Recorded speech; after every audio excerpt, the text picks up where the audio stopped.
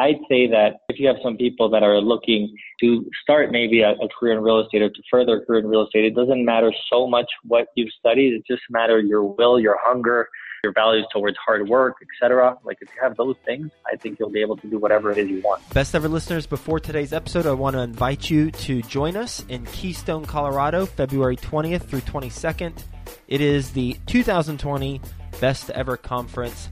And not only do I want to invite you to join us, I want to invite you to earn 15% for every ticket that you're responsible for selling should you join as an affiliate for the conference. Great way to earn money. And also, if you're planning on attending, great way to pay for your ticket, essentially. You get enough sales. So you can go to bec20.com, and in the top left corner, it says earn 15% as an affiliate. You can click that, join the affiliate program, and you got all the resources that you need to share the good word about the Best Ever Conference in Keystone, Colorado. And we will be talking more about this on future episodes.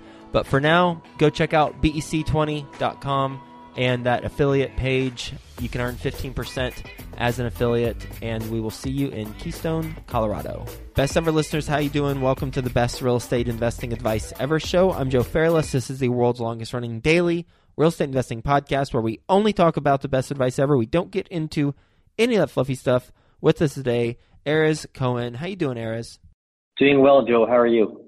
I am doing well and looking forward to our conversation. A little bit about Erez. He is a real estate investor and author. He's taken part in over $3.5 billion, that's with a B, worth of real estate deals. He's the author of the book Real Estate Titans, based in Mexico City, Mexico. So with that being said, you want to give the best ever listeners a little bit more about your background and your current focus?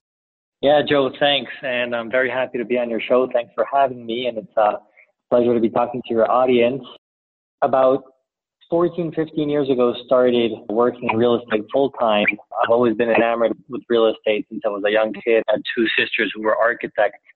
And so I was always exposed to seeing the creation of buildings and homes and neighborhoods and cities. And to me, that was just always something really wonderful. And so I always wanted to be in real estate. And I started on the financial side, so on investing. And then more recently, I moved to the development side. And it's a lot of fun. I love it. It keeps you busy. And it's really a wonderful business. Well, if you've moved to the development side, you're certainly staying busy. So educate me on what you're doing from a development standpoint, and we'll go from there. Sure. So like any other field and industry, you always try to look for a supply and demand imbalance. And so currently in Mexico and Mexico City, a very interesting segment to focus on is residential for sale, right? So Mexico City is a truly verticalized city, so you have to go up. And we're currently focused on doing residential projects targeted for the middle sector in Mexico. So GDP per capita here is about a fifth of what it is in the US. So very different price points, but building apartments for anywhere between $150,000 to $300,000. But usually financing is readily available for buyers and also for developers. So keeping busy on that side, also looking at some mixed use properties. I mean, in today's world, it's really a kind of live, work, play, sleep, everything together, right, in the same place. So we're trying to add some components, some retail, maybe a little bit of co-working office, etc., into these projects as well. Let's go back a little bit. What was your background before you got into real estate about 15 years ago? I was never 100% sure which field within real estate I wanted to be in, so I focused on business administration and pre-law. I did some summer internships in law firms and investment banks. It was all really interesting, but I definitely decided that I did not want to be a lawyer. So I did that, and then I started working full-time in an investment bank. It was in the real estate group. It was a really interesting challenge for those people listening who worked in Wall Street and investment banking. It's a wonderful learning experience. It's not such a great lifestyle. You're working between 80 to 100 hours a week, but at the same time, it's a phenomenal learning. We can go into the discussion whether school and education really prepares you in today's world for financial and professional success. And my opinion is it does not. But I felt like when I was in investment banking, it really taught me a lot of important skills that I needed, right? And I also believe that if you start your career off with something really, really challenging, I think that's wonderful. because life, unfortunately or fortunately, whichever way you look at it, is really a big challenge. So the more arduous endeavors you go through at a younger age, I think the better that prepares you to deal with the inevitable challenges that will come up later. So I did investment banking for a while, and then I was able to jump to the investing side. So I worked then for a large private equity fund focused on real estate investing. And you're kind of on the sell side in banking, and then you're going to the buy side when you're in a private equity. And it's also really interesting. It also teaches you a lot of transferable skills. But I'd say that I've been asked if you could go back to school, university, what would you study? Honestly, I think that there's a lot of different fields, and there's so many different entry points in real estate, as you know, Joe, that I do think that there's a lot of different things that one can find passion for, whether it's economics or, whether it's pre-law, whether it's architecture, civil engineering. And whatever you decide to study and wherever you decide to go, I think that there's always those leaps that are available. I don't see that if you study civil engineering, you can't go work on Wall Street in a quantitative job. Everything throughout my life, and I'm sure throughout your life and a lot of the people listening, we're always told that, hey, you know what, it's too hard. You can't do that leap. You can't go that way. You can't do this. You can't do that. And it's important to never listen to these limiting beliefs. So we're always surrounded by people that have these limiting thoughts that tell us what to do. So I'd say that if you have some people that are looking to start maybe a career in real estate or to further a career in real estate, it doesn't matter so much what you've studied. It just matters your will, your hunger, your values towards hard work, etc. Like if you have those things, I think you'll be able to do whatever it is you want. 80 to 100 hours a week working in investment banking, you said was a phenomenal learning experience. What are some specific things that you learned? First and foremost, you learn the value of hard work. And I think that that's just really important in life. I would say that in general, in investment banking or any other very tough job with these types of long hours, most importantly, what you learn is, I would say it's like the qualitative things. It's interacting with other humans, leadership, teamwork, etc. It's kind of like the softer things, because obviously you're going to learn a lot of technical things. But I would say that in order to succeed in life, the technical skills, in my opinion, are important, but they're not that important. So if I'd have to throw out a number, maybe 30% of the things that I learned were technical skills, financial modeling side, right? Like, so you do a lot of Excel pro formas. In real estate, we have Argus, as many of your listeners probably know. You also do a lot of presentations like pitch books, offering memorandums, etc. Sometimes you do capital raising on the equity side, so maybe IPOs, initial public offerings, and then you might be on the debt side helping your client raise debt. All these things are great, and you'll learn a lot about them, but you could also read a lot about them. But I'd say the better experience comes on the softer side of just you interacting with everybody else and you learning leadership skills, teamwork skills. I think that those are super important. And I'd say that's probably the biggest thing that I take away from that, because it's almost like being in the army. It's like if you go through an IPO, like a year and a half's work, for example, you're traveling the world trying to raise money for your clients. It's almost like you went to war. You and your colleagues, it's like you were in the trenches, staying up till 5, 6 a.m., having an hour's sleep, going back to the hotel, showering, and going back. All these things are just, I think, overall a really good experience, especially if you get them at a younger age. What are some leadership fundamentals that you believe in order for someone to be a good leader? That's such a great question, and there's so many, I think, wonderful people out there who do have probably much better responses than I do. But I'd say the first and foremost thing, in my opinion, is understanding very clearly what are your ethics and what are your values. And if you live according to your values, then you're congruent. So, for example, you might yell at somebody for doing X and then you do it yourself. I think that that's very incongruent in life, in any industry, anywhere in the world. You see this a lot. So I do believe that you have to have your values very clear. I think that it's also just simple, basic common sense that just treat everybody else as you'd like to be treated. On Wall Street, I've seen throughout my career, a lot of people that when they're analysts, they're starting out, they have a really tough time with their bosses and their bosses' bosses. So they get treated very badly.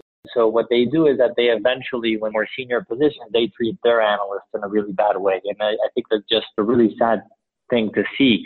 So for me, it's always about treating your team very fair, very good, taking care of humans. I think at the end of the day, I mentioned this in the book I wrote, But I think it's something wonderful. Anybody who can read Dale Carnegie's How to Win Friends and Influence People, he has so many really good points there, really valid points that I have seen throughout my life that are really truthfully things that if you inculcate them, if you integrate them into your life, you should be able to find a lot of success. And it's just about being a good person, being a nice person.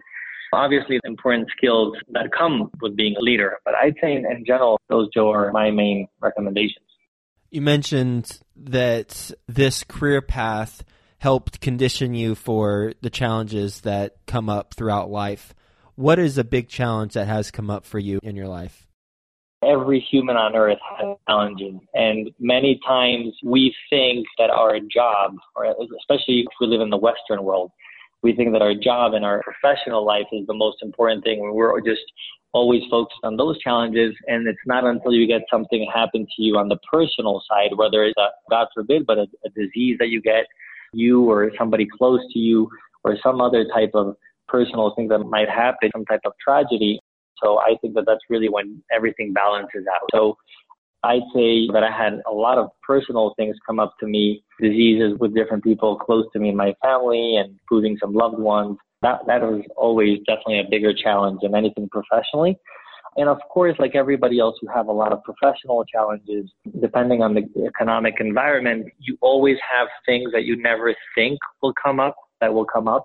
And I'd like to also just put a parenthesis to this answer and say that this book that I wrote is called Real Estate Titans. And what I did in this book is I went and I interviewed 11 real estate titans from around the world, people that are super, super successful professionally, personally, and so many other aspects. And I asked them this question about their challenges. And it's the craziest things that one can never imagine that will come up. It's almost like Murphy's Law. Whatever can go wrong will go wrong. These are the types of things that you have to be ready for. So that's why, in my opinion, going back to what I said about challenges, you have to be mentally strong to get ready for any challenge that might come up, because you never know what might come up. And I know, Joe, you've probably lived through this many times in your life. You know this, but we never know. So I feel like it's super important to just be mentally strong and perseverant. And also, I'd say, sorry for the fluff here, but it sounds corny, but it's true. I'd say that try to surround yourself with people that are just optimistic in general about life, because they keep you motivated, they keep you inspired. And if you yourself can do that every day, you have to work on it. You have to start your day off doing different things. But if you can be optimistic, I think in general, it's great, because you'll always need that in order to deal with those challenges that will inevitably come up. So now let's transition a little bit into the development projects that you're working on. Are they all in Mexico City? Yeah, most of them. There's one deal that we're looking at in South Florida, in Miami. But yeah, most of them are in Mexico City. Okay. And you guys know real estate is a very, very local business. Building in Miami is very different than building in LA and very different than building in New York. You have different state laws and tax issues. So in Mexico City, I tell you that probably more than in the U.S., and perhaps we can make this a more macro conversation, kind of like the developed world versus the emerging market world. So Mexico obviously being emerging market world and the U.S. being developed world. In emerging markets, it's much, much tougher to get permits and licenses. So it's a much longer process. At the same time, the positive thing about that is that as you look at the ground up development kind of value chain, you're dealing with the biggest risks up front, where it's where you put less money, then I think that that's something better. So in this case, the biggest risk that you would have if you build any type of building or shopping center or whatever anywhere in Mexico is that it's going to be the permits and licensing. So if you can deal with that and successfully, and you can get all the dozens of different permits and licenses and feasibilities that you'll need, then after that, you'll be at a much better position. Another thing that we try to do is, I asked a few years ago, I love learning from really, really successful people. One of Latin America's probably most successful developers. I asked him throughout his career what was the most important thing that he learned from developing all these projects. And he said, learning what it's going to cost me now. Because, Joe, I mean, I've been throughout my career maybe in 50 different projects involved in them. And then I can tell you that one of the main things that when you're doing ground up development is getting the budget correct. Yep. So there's almost always, I'd say maybe 95% of the times, there's cost overruns. So because of that, one of the things that we're trying to do is get GMPs in place, so guaranteed maximum prices. There's a lot of different construction contracts, and it's always important to learn them, right? You got kind of like the open book, and you got the lump sum contracts, etc. We won't go into that, but what we're trying to do is kind of today, before we even build the building, know what it's going to cost us. So depending on your construction scheme, if you're hiring a GC, a general contractor, let's say Beck or Bovis Lend-Lease, I mean, there's so many out there, but whoever you decide to hire, then you just got to make sure that they're also taking the risk. It's always in any type of business, and in real estate, it's no different. You always try to advise all parties to do well, right? So in this case, hey, you know what, GC, if you're going to come in with us, you're going to get all this potential upside.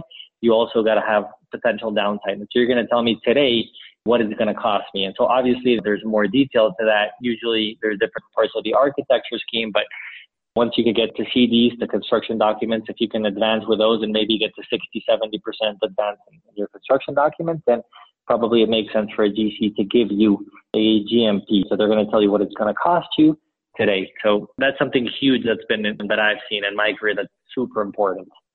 You mentioned in emerging markets, it's harder to get permits and licenses, but those risks are up front and it's less money that you have currently in the deal. So that's a good thing. In developed markets, where's the largest risk for doing a development there? So as we look right at the kind of the supply and demand in emerging markets, so let's take, for example, Mexico, but you could do the same argument for Brazil or India or Russia or China. Population is much younger. And so because of that, you got much more millennials, you got Gen Zs, et cetera, who are purchasing whatever it is you're selling to them, whether it's an experience in a shopping center, whether it's staying in a hotel, whether it's an apartment, or renting some co-working space at a WeWork or whatever it is. So because of that, usually demand is larger and usually your projections are a little more interesting. So because on the one hand, we kind of discussed how you could mitigate some of the potential construction risks, but then on the leasing/sales risk or market risk, whatever you look at it, in emerging markets, it's usually a little more comfortable. The demand is usually there. You have an investment thesis based on smarts and logic. If you look at the developed world, obviously demand is lower in general terms because the population is not growing, the demographics are not as interesting, the economies are growing at a much slower pace, right? So because of that, usually the construction and market risk are bigger risks, I would say, from my experiences developing in emerging markets, right? So an emerging market is probably going to be permits and licensing. It's dealing with the fact that there is law, but enforceable law is very tough. And so because of that, you got to deal with local municipalities, with governments. There's a lot of corruption, unfortunately. So because of that, permits and licenses are an issue. But as you move, for example, to the U.S., obviously there's always the human element. There might be challenges with some sorts of corruption or favoritism, but in general terms, the U.S. is a developed economy. There's enforceable law. The courts are open for anybody. It's much easier. And so permits and licensing is a little easier, but at the same time, you got to deal with the challenge of the market risks, as we discussed. So that's kind of my perception. Tell us about a project that has lost money that you've worked on. There's one project that when I was in investment banking, unfortunately, I haven't had too many of those yet, but they will always come, right? But if you do enough deals, you're always going to get one or two or three or four bad deals. Hopefully, you don't get too many. But when we were in investment banking, I wasn't an investor on this deal, but basically it was kind of this resort town in Mexico. It's near Cabo. It's called La Paz for any of your listeners who've actually been there. It's a really beautiful place. And the investors, they made a bet on this town kind of taking off. And so what I've learned is that when you're developing anything in resort towns, like let's say, for example, Myrtle Beach, something that your audience will relate with. In Myrtle Beach, clearly there's more access to the town. In this specific case, there weren't direct flights. As today you go to Cancun or to Cabo and you got direct flights from any major city in the U.S. This town did not. The investors went in saying, okay, well, you know what, we're going to go talk to United, we're going to go talk to American Airlines, we're going to talk to these different airlines and kind of get them to change some of their routes and get some direct flights in there. Unfortunately, that never happened. And you also got to have support locally from the municipality, from the state, et cetera. And so here in Mexico, it's very tough, as we previously said, to interact with the local community, the local municipality government, et cetera, to get them to support you.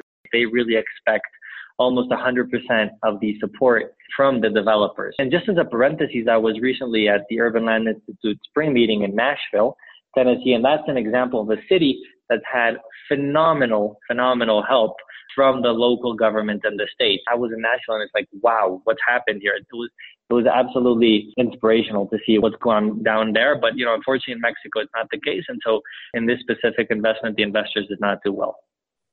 If presented a similar opportunity in the future, what are some questions you would ask about it prior to undertaking the opportunity? First and foremost, I wouldn't be that focused on having such a great location, maybe with beachfront, with a marina, getting the permits and licenses, et cetera. I would be really focused on, hey guys, how are we going to make sure that the demand comes? Because it's a speculative development. That's for anybody listening who hasn't developed yet. It's really important that anytime you're analyzing any type of deal, you look at the demand and you realize, is it speculative demand that's not currently there, but you're going to have to fly it in, or you're going to have to bring it from some other city, some other state, some other country. Usually I don't like those types of deals because obviously there's much more risk involved in them. And so in this case specifically, I would be super focused on, hey, how are we going to bring in airlift in here? Who is going to come and buy these beautiful condos on the beach? Who is going to come and stay at this beautiful, luxurious hotel? Who's going to come and park their yacht here when you're an hour away from Cabo San Lucas, which has got a much bigger marina, etc. So I'll be very, very focused on the demand. Based on your experience as a real estate investor, what's your best real estate investing advice ever? Wow, that's a really great question. I would say this might sound like a cliche, but I would say that any decision that you make, that it be focused on maintaining a really good reputation. So many times in my career, I've seen really phenomenal investors, people that are truly smart, that really understand supply and demand, which that's what it's really all about in terms of your investment thesis, who have really great relationships with equity investors and with different banks, et cetera. Just really great people in terms of on the investing side, but they've made some very poor decisions regarding ethical standards. They decided to do things that were unethical and they got caught, so they had to pay the price, and that's very unfortunate. So I'd say your reputation is everything. So every decision that you make, be focused on long term, right? Think that you're going to be, whatever your age is, if you're 20, 30, 40, 50, you're going to be working hopefully till you're 80, 90. You're going to want to stay busy. So always make a decision based on that. We're going to do a lightning round. You ready for the best ever lightning round? Let's do it, Joe. All right, let's do it. First, a quick word from our best ever partners. Best ever listeners, go to bec20.com. Look in the top left-hand corner. You can earn 15% as an affiliate. You can join the affiliate program and participate in the conference that way and basically earn a free ticket to the conference.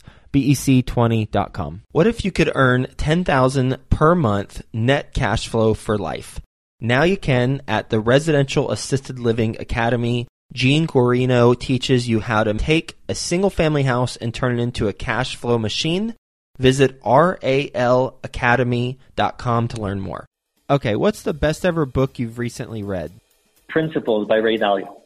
What's the best ever deal you've done? A vertical residential deal in Mexico City. And why was that the best ever? Because we were able to mitigate almost all the risks.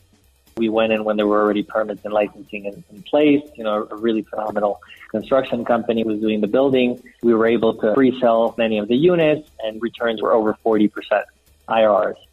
Best ever way you like to give back to the community? I believe that in this life, kind of what Bill Gates says is that it's your fault if you die poor, but it's not your fault if you're born poor, right? I believe very much in that. I believe that helping children is, for me, it's the most satisfying thing, whether it's children with cancer, with HIV, just any children that are impoverished, etc. So I take part in different foundations, and that to me gives me tremendous fulfillment, and all around the world. How can the best ever listeners learn more about what you're doing? I'm happy to connect with any of your listeners on LinkedIn. They can go and find me there. And if they really want to learn a little bit more about me and kind of the journey that I went through the last 2 years, they can check out the book that I recently launched. It's called Real Estate Titans. They can find it on Amazon. I went and I interviewed 11 of the most phenomenal real estate investors from around the world that I know who've invested billions or tens or hundreds of billions of dollars. And I went and I asked them many of the questions that you're asking me. And they're really just phenomenal. I learned so much from them. So there's a little bit of my stories in there as well. So please, if you want to check that out, I'm sure that it will be tremendous value to you reading. Absolutely. The Real Estate Titans, 7 key lessons from the world's top real estate investors. That is on Amazon. And thank you so much for being on the show. Really enjoyed learning about what you're doing with the developments in Mexico City, learning about the differences between developing there versus the United States, and then some global, just more mindset lessons that we've talked about. So thanks for being on the show. Hope you have a best ever day. We'll talk to you again soon.